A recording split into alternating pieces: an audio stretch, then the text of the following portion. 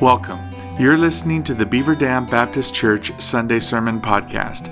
If you would like more information about Beaver Dam Baptist Church or have questions about today's message, please visit us on the internet at www.bdbc.org.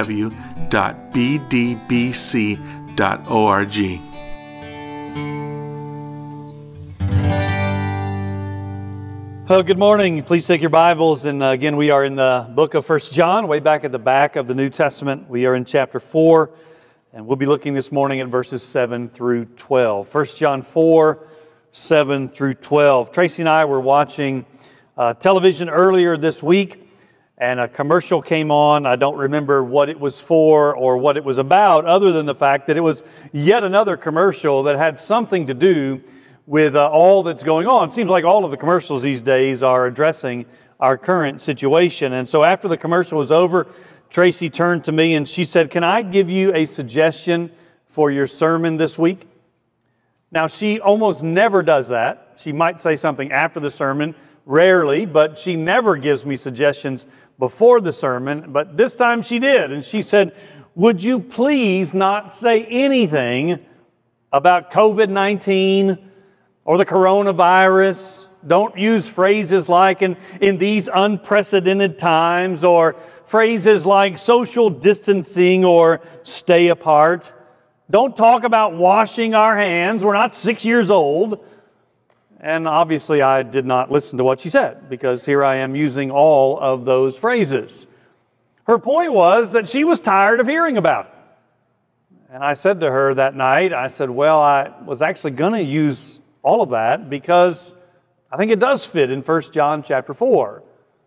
Because even as we are tired of hearing about all of the phrases that have become commonplace in our language these days, and sometimes we want to get away from all of those things, we come to 1 John chapter 4 and we hear John saying the same thing again. Now, I told you week 1 that John repeats himself. And we're going to see that specifically in the verses we are looking at this morning. And so when I read them in just a few moments, you might think to yourself, I've already heard this. John is telling us to love one another. And he's already told us that multiple times. Back in chapter 2, he said that our love for one another within the body of Christ shows that, or demonstrates that we are walking in the light versus walking in darkness.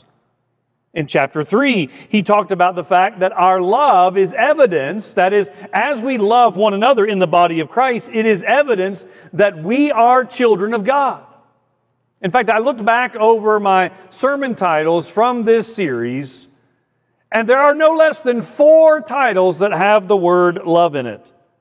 We've talked about who do you love? We've talked about improving your love life. We've talked about a lifestyle of love and a message of love. So 4 times we've already talked about love. And then when we come to chapter 4, verse 7, John says it yet again.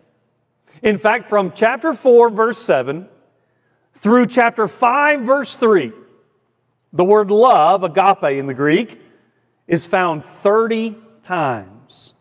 So you think we've talked about love a lot already? John is just beginning. In fact, someone has said that we might call Paul the apostle of faith. That's what he talks about a lot. We might call Peter the apostle of hope, and James the apostle of good works. That is, he talks about how our works are to be a demonstration of our faith. And then when we come to John, we might call him the apostle of love. So why does John bring all of this up yet again? Well, for one, repetition is a form of teaching. You teachers know that. We have to hear something over time and repeatedly in order for it to really be digested. And certainly, with our understanding that the Word of God is inspired by the Holy Spirit, we would come to the conclusion that whether we want to admit it or not, we need this message yet again. And so John is writing again about loving one another. Paul even admits it somewhere else. He says, "For me to write the same things to you again is not a burden for me, rather it is helpful for you." And so we hear yet again that we are to love one another. And yet, there is a slight twist here. Because in these verses we are talking about the basis or the motivation for why we are to love one another. I mean, let's admit it. We sometimes get frustrated with ourselves that we know we are to love one another, and yet we have such a hard time doing it. Or that we are committed to doing it, and yet we often fail, wanting to do what is right, and yet having a struggle in actually doing it. And so if that's the case in our lives, and my guess is it is true of most of us, it might just be because we have forgotten or never made the connection with what I want to talk about this morning. And that is a confident love. Not my confidence in how much I love you, nor yours in how much you love me, but the confidence that God loves us, that then gives us the assurance to love one another. So look with me at 1 John chapter 4, and I'll begin reading in verse 7. Beloved, let us love one another, for love is from God. And whoever loves has been born of God and knows God. Anyone who does not love does not know God, because God is love. In this, the love of God was made manifest among us, that God sent His only Son into the world so that we might live through Him. In this is love, not that we loved God, but that He loved us and sent His Son to be the propitiation for our sins. Beloved, if God so loved us, we also ought to love one another. No one has ever seen God. If we love one another, God abides in us, and His love is perfected in us. So we are talking this morning about confident love, a confidence that God loves us. After all, we're His children. That then leads us to confidently love one another. Now, the first thing I want you to see here is that love originates in God the Father. That's the whole point of my connection in saying confident love stems from the fact that we become confident that God loves us as the basis then for loving one another. And so God's love for us leads us to love one another. And we see here that love originates in God the Father. You see, God loves us not because of who we are, not because of what we might accomplish or how successful we are in loving one another. God loves us because of who God is. Now, you've probably had this experience, at least when you used to get out of the house and go to work, that when you came home from work, especially after a bad day, you know those days at work when nothing goes right, the projects you wanted to complete did not get finished, the reports that you wanted turned in did not come onto your desk. You wound up arguing or yelling with your employees or co-workers or your boss. And so you come home discouraged and defeated after a hard day of work, only to come into the house and your little child comes running up to you with all kinds of excitement, glad that you are home, and they say to you, "I love you, Daddy. I love you, Mama." And then it is you realize that they don't care what you may or may not have done at work. Their love for you is not contingent upon what you've accomplished that day. They love you simply for who you are. And that is what we see in the way that God loves us. He loves us not for what we ought to be or not for what we accomplish. He loves us because He is a God of love, and love originates from Him. Now, I want you to see three things about this first point. And the first is simply this: we know the command. Beloved, John says, love one another. And again, we've heard that before, and we will hear it again. So I do not want to take your time nor mine this morning to go over that command again, because I am going to assume, especially if you've been with us, that you already are familiar with that command. And in fact, most people understand, whether they be Christians or non-Christians, that we are called to love one another. And so I don't have to spend our time on that. So you know the command. But secondly, I think if we're honest, we've probably made the commitment. That is, there has been a time in our past where we have heard a sermon, perhaps one in this series, and we have been convicted by the Holy Spirit of God that yes, indeed, we are to love one another, and yet we fall short in that. And in fact, a name has come to mind, somebody that we are struggling with loving, even though they are within the body of Christ. And so we've made a commitment. We've said, yes, God, I understand what your word says, and I know that I've fallen short, and I need to start loving so-and-so.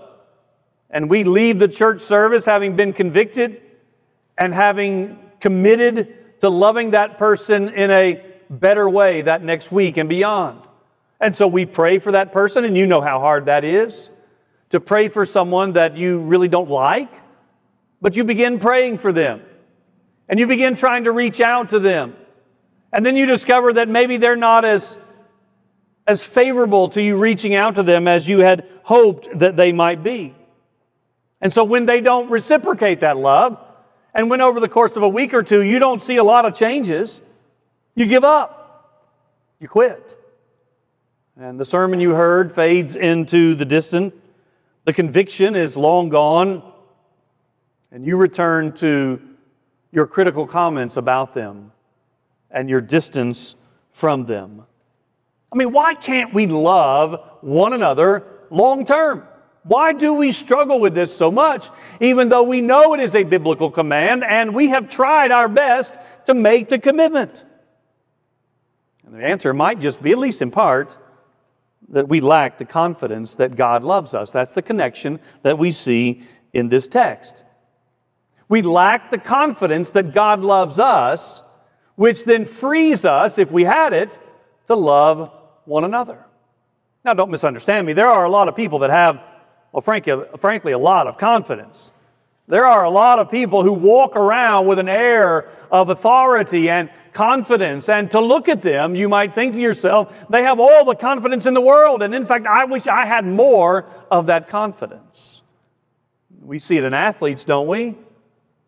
Again, at least when they used to get to play their sport, they would get on TV and brazenly claim that they were the greatest in their sport or the greatest at their position, having all the confidence in the world. Well, that's not exactly what I'm talking about this morning. But even in those cases, deep down, there's often this nagging sense that though we want to come across to others as if we have confidence, there is that nagging sense in many of us that we simply don't measure up. And we, like so many others, are searching for love, for someone to love us for who we are, not for what we can do for them or what we can accomplish. And until we have that, our love for others often comes across as forced or manipulated and becomes frustrating, which is why it does not last. You say, well, frankly, this is what I've been waiting to hear.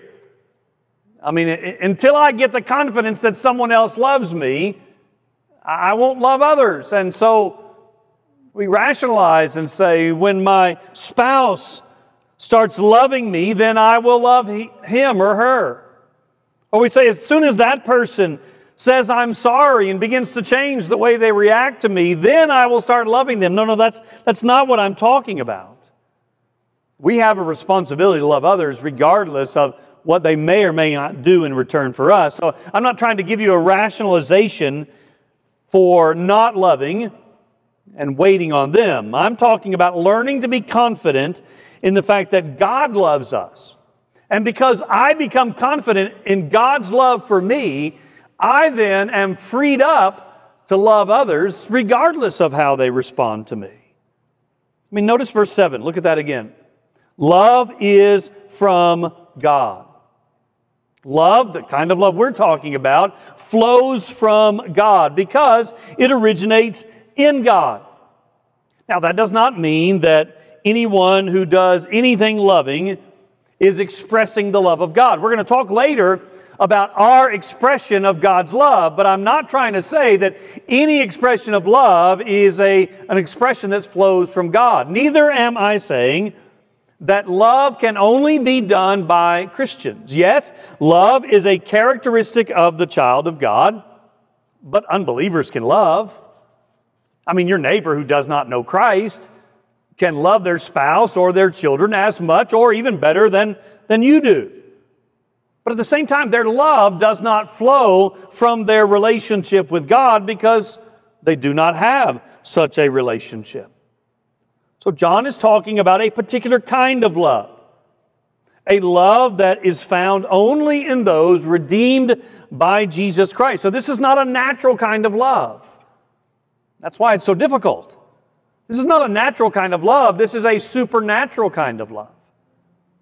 And you know, the reason we struggle with all of this, I think, is in part because we have faulty definitions of love.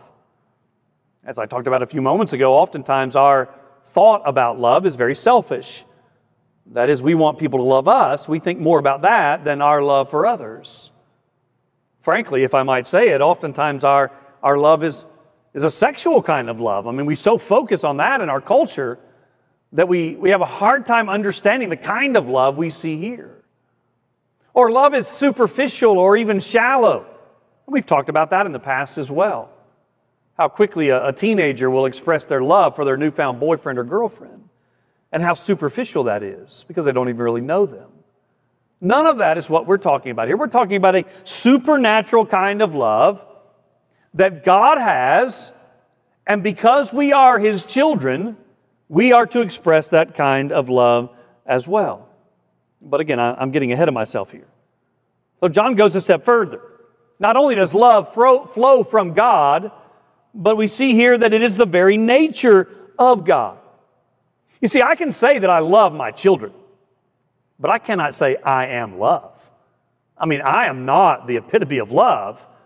And if you were here with us, you could ask Tracy about that, and she would readily agree with that statement. Neither are you, however. You are not the greatest example of love. You are not the epitome of love, so you cannot say, I am love. But that's exactly what John says about God. God is love, verse 8, and he'll say it again in verse 16. This is the high water mark of John's letter. This is the summit of his revelation. He says in these two verses, it is really this simple. God is love. And that being true, then it is to be the nature and character of God to love us. He doesn't have to force himself or coerce himself into loving you. He does not become frustrated with his love for you. He does not have to bend his will in order to love you. He is a God of love, and so he loves you. And we need to get that truth settled in our minds this morning. I mean, we know this is a command. Beloved, love one another.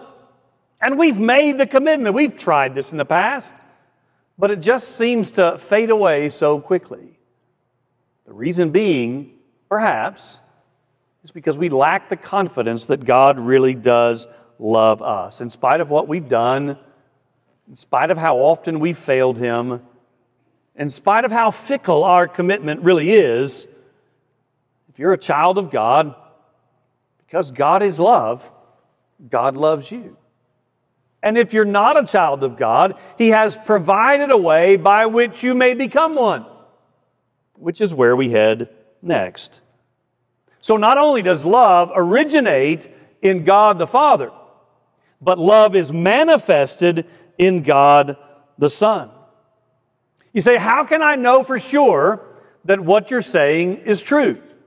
I mean, I hear your words, and if I have my Bible open, I can see the words in black and white, but I need more than words. We talk about that in relationships, right? We tell husbands in premarital counseling, you're going to have to express your love to your wife. You can't just say it and then not show it. You're going to have to express it. And we joke about the guy who says, well, I told you I loved you at our wedding, and if anything changes, I'll let you know. And we realize that those are deficiencies in the way we demonstrate love. And so it is when we come to this situation with God. God hasn't just said that He loves us, although that would have been good enough. God has demonstrated, God has manifested His love toward us in God the Son. Look again at verse 9. In this, the love of God was made manifest among us. God did something to show, to demonstrate His love for us. And what is that? That God sent His only Son into the world so that we might live through Him. In wording reminiscent of John 3:16, John here says that God showed His love toward us by sending His Son, His only Son, His unique Son, so that we might live through Him. Now notice three things about this manifestation of God's love through God's Son. First of all, God initiated our salvation. He sent His Son, John says. The plan of salvation did not originate in your mind. Neither did it start in mine. It originated and was initiated by God Himself. This is not my plan. It is not your plan. This was God's plan of salvation that He initiated long ago. He initiated this plan because He is a God of love. You notice in verse 10 that John says, the way we define love is not in how I love God, but in how God loves us. And this love is manifested in the fact that while we were yet sinners, that's the way Paul words it in Romans, in that while we were yet sinners, God loved us enough to initiate this plan of redemption. Now, to be honest, most of us think we're good folks. And as good folks, we deserve salvation. I mean, we don't have a hard time understanding why God saved us, because we're good, moral people. And there is a sense in which many of us believe that we deserve salvation, that it makes sense that God would save us. It is natural and fair that we are one of His children. But that is not the story of the Bible. The Bible says that we are by nature children of wrath and enemies of God. And the natural and fair and right thing for God to do is to not save any of us, but to condemn all of us to eternal punishment. That is what we deserve, whether we're willing to admit it or not. But God's love led Him to initiate a plan of salvation whereby we can be saved. And this plan began not on the basis of our worthiness, but on the basis of His love. You see, God didn't wait for you to become worthy so that He could save you. God didn't wait for you to clean up your act and respond to Him first. Rather, He initiated this plan of salvation by sending His Son to die for the very people that put Him to death. And that is the essence of love. And that should give us confidence. When we understand that God did all of that for us out of His love, when we did not deserve it, nor were we, nor ever could be worthy of it, that gives us confidence that He does love us. I mean, isn't that the first thing that goes in a time of crisis? When something goes wrong in our life, isn't not that one of the first things that comes into our minds? If God loves me, why? Why is He allowing this? If God is a God of love, then why is He letting this happen? We say those, or at least think those kind of things all the time. And yet Scripture is very clear that God does love us. He has manifested that love in the sending of His Son.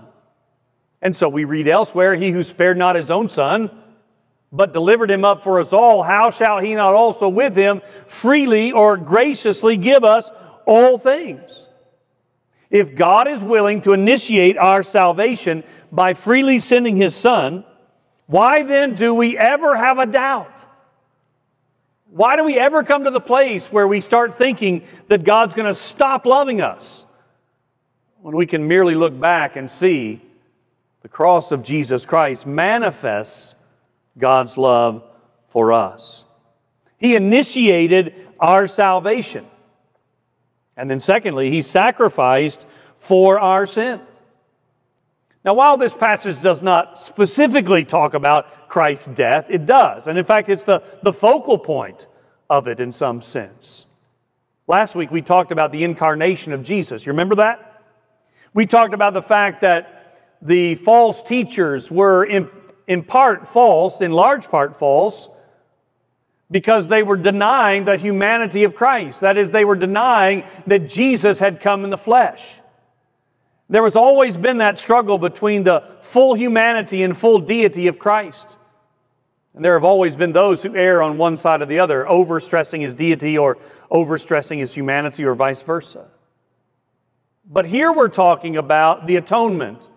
And we mentioned that last week as well, that in denying the incarnation, the coming of God into flesh, they were in fact denying as well what Jesus did on Calvary by atoning in the flesh for our sins.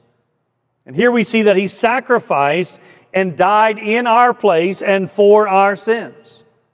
He left heaven and the fellowship with God the Father that He had enjoyed from all of eternity to live as a man and die as our sacrifice, something that we cannot possibly fathom the depths of that sacrifice.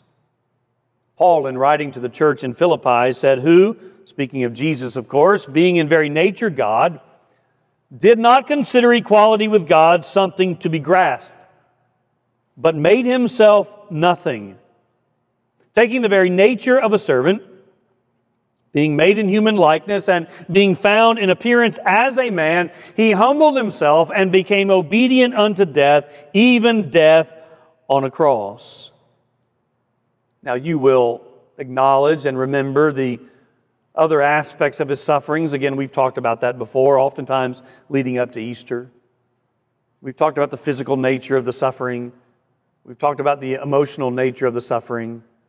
We've talked about the separation from God that led Him to cry out, my God, why have you forsaken me? All of this to sacrifice for us. Why did the Son endure all of this? Because God was manifesting His love for you in the death of His Son. I don't know if they use this phrase anymore, but when I was in school, and particularly some of the Christian schools would use this phrase. I did not go to a Christian school, but you remember the phrase PDA? Public display of affection. And sometimes we used it in youth groups. You know, when we would go on a trip somewhere, we would remind the youth, there will be no PDA on this trip, which meant no holding hands, no kissing, none of that kind of stuff. Well, God demonstrated publicly. He publicly demonstrated His affection, His love for you by sending His Son to die on the cross to sacrifice for our sins. And John says He did it, verse 9, so that we might live through Him. He did it for our well-being, knowing that life apart from Christ was hopeless and helpless. We had no chance of survival. We had no chance of salvation. The very fact that Jesus came and sacrificed is evidence of the truth that we desperately needed a Savior. And without such a sacrifice, we are destined to die in our sins, which is exactly what many are still intent on doing. Because they have not embraced the sacrifice made on their behalf and for their sin, they are headed for a life of death and destruction. He came to die so that you and I might live. Now, enduring is what you and I are doing right now in many respects. We are enduring this pandemic. There I go violating Tracy's suggestion again. We are enduring this stay-at-home order, waiting for it to be over so that we can go about our lives. And so for a time being, we are living in this enduring state, just trying to get through this. But you know, that's the way many people live all of their lives, not just these few weeks or months. They're trying to endure life. That's not what Jesus came to do. Jesus did not come so that you would endure life. He himself said that he came that we might have not only eternal but abundant life. He sacrificed for you and for your sins so that you could have an abundant life. Now, how can I get that kind of love? Well, you can have it by understanding and embracing the third element. God the Father manifested His love for you through His Son by initiating salvation, by the fact that God sacrificed through His Son for our sin. And then John tells us that God provided for our forgiveness. Look at verse 10. In verse 10 there is that theological word, a rich theological word. And this is one reason why I don't necessarily like versions that sort of take these terms out. Propitiation. I know that's a hard term to understand. I get confused about it sometimes myself. It's a word that we don't find a lot in the Bible. It's only found twice here in John's letter. Back in chapter 2, we talked about it briefly. And it's only found two other places in the New Testament. Romans chapter 3 and Hebrews chapter 2. Propitiation literally means the means by which our sins are forgiven. That is, it's the removal of guilt due to a sacrifice. We just talked about the fact that God in Christ sacrificed for our sins so that He could be our propitiation. He could be the means by which our sins are forgiven. Now, if you remember, when we did our long study in the Gospel of Mark, there were times when Jesus simply spoke the word. He said, "Your sins are forgiven." But here and through the cross, it's not merely speaking the words, it is the means by which our sins are forgiven. That's what propitiation means. That Jesus is the means by which we are forgiven through His death. And furthermore, the Bible says He is the only means. That is, there is salvation in no one else. For there is no other name given among men whereby we must be saved. So if it is true, the sending of God's Son implies very strongly our need for a Savior, then it is equally true that there is no other way. I mean, if you could merely speak the word, if you could merely say, "My sins are forgiven," then there's no reason for Jesus to sacrifice to provide a means of forgiveness. If you could earn your own forgiveness, that is, if you could do something, and this is the popular teaching of the most world religions, that you yourself have to do something in order to earn your forgiveness. If that were possible, then Jesus' sacrifice to provide for your forgiveness is meaningless. If there is another way by which we can come to God forgiven other than the sacrifice and provision of Christ, then the cross is a mistake. Like it or not, Scripture's claim is an exclusive claim. That there is salvation through the provision of Christ and His forgiveness, and that is the only way. And yet He is willing to do all of that because of His love for you. One of my favorite authors is a British pastor from years gone by. He is deceased now, John Stott. John Stott says this: "It is God Himself who in holy wrath needs to be propitiated." That is, God's wrath against sin is so serious that it needs to be satisfied. So God Himself, in His holy wrath, needs to be propitiated. God Himself, who in holy love undertook to do the propitiation. And God Himself, who in the person of the Son died for the propitiation of our sins. Thus, God took His own loving initiative to appease His own righteous anger by bearing in His own self, in His own Son, when He took our place and died for us. Did you hear over and over again how it was God? It was God who in His wrath needed to be propitiated. But it was God in His love who undertook to be that propitiation in God Himself through the person of His Son. So God's holiness requires satisfaction, and God's love provided it. So love originates in God the Father and then is manifested in God the Son. And then thirdly, love is completed in God's people. Now, I know that's a strange way to say it, and so I don't want you to misunderstand me. I'm not saying that there is something lacking in the love of God that you and I must somehow fulfill. That's not what I mean. But when I say that the love of God is completed or perfected in His people, I'm looking there at verses 11 and 12. Now remember, the main command, hopefully you haven't forgotten this, is love one another. But this can only be rightly obeyed as we understand the source and significance of God's love, not ours. And so the command is repeated in verse 11 with God's love as the basis.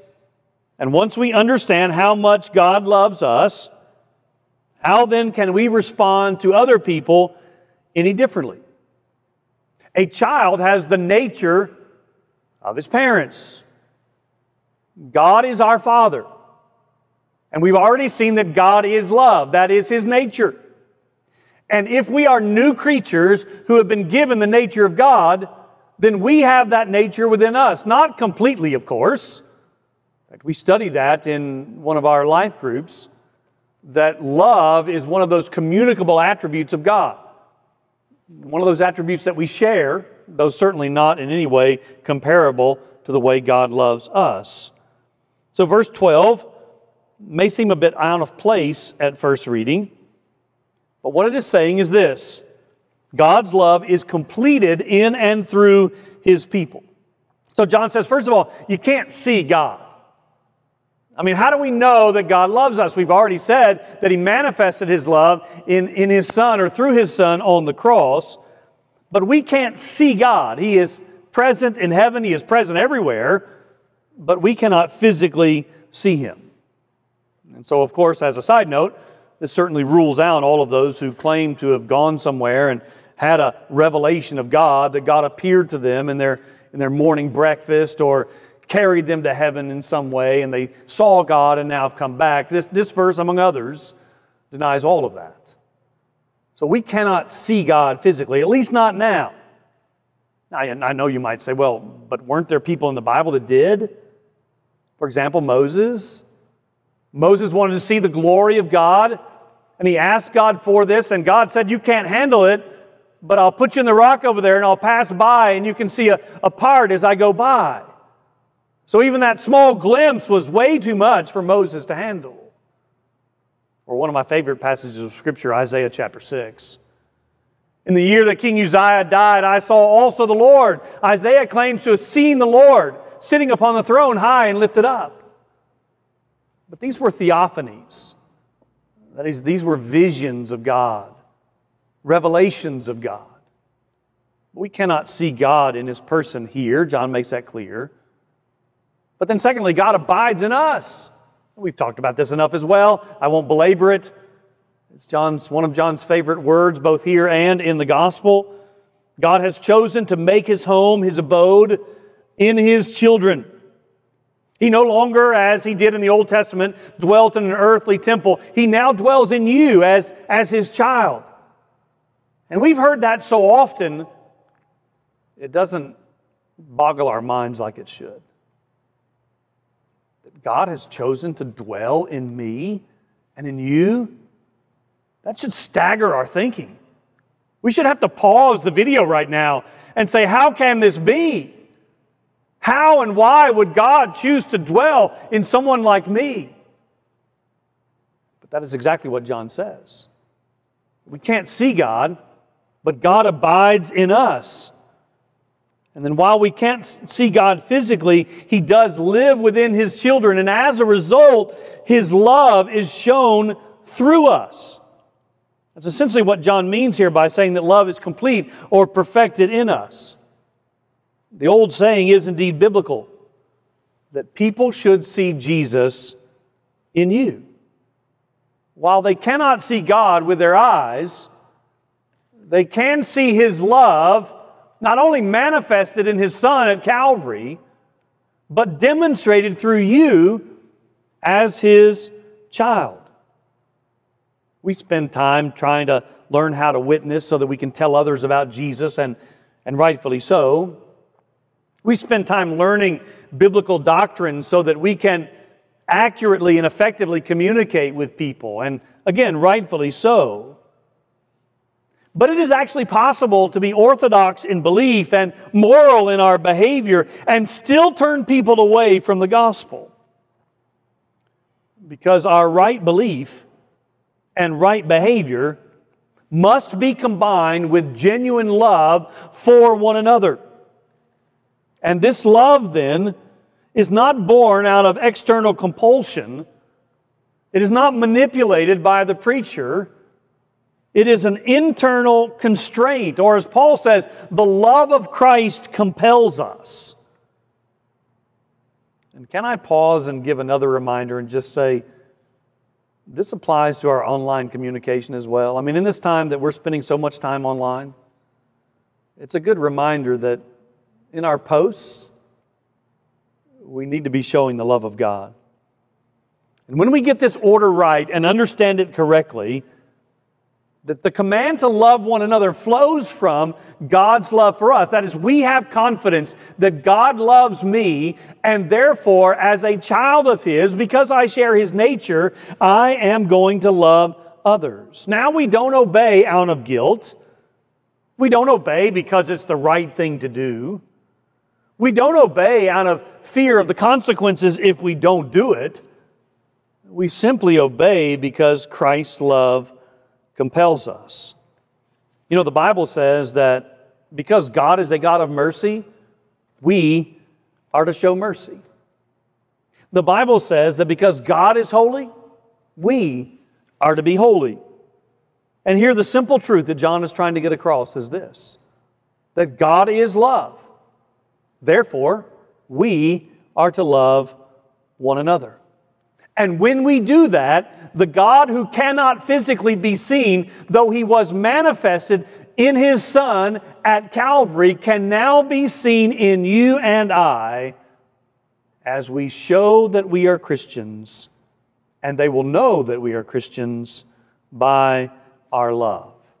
His love revealed through us. That is what John is talking about here. On June 25th, 1967, I remember that day well.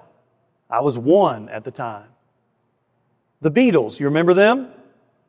The Beatles, in front of a television audience of some 400 million people from 67 countries. They were charged, now keep in mind, that's before the internet, 400 million people from 67 countries. And they were charged with singing a simple song that would resonate with people. And that song was this: all you need is love.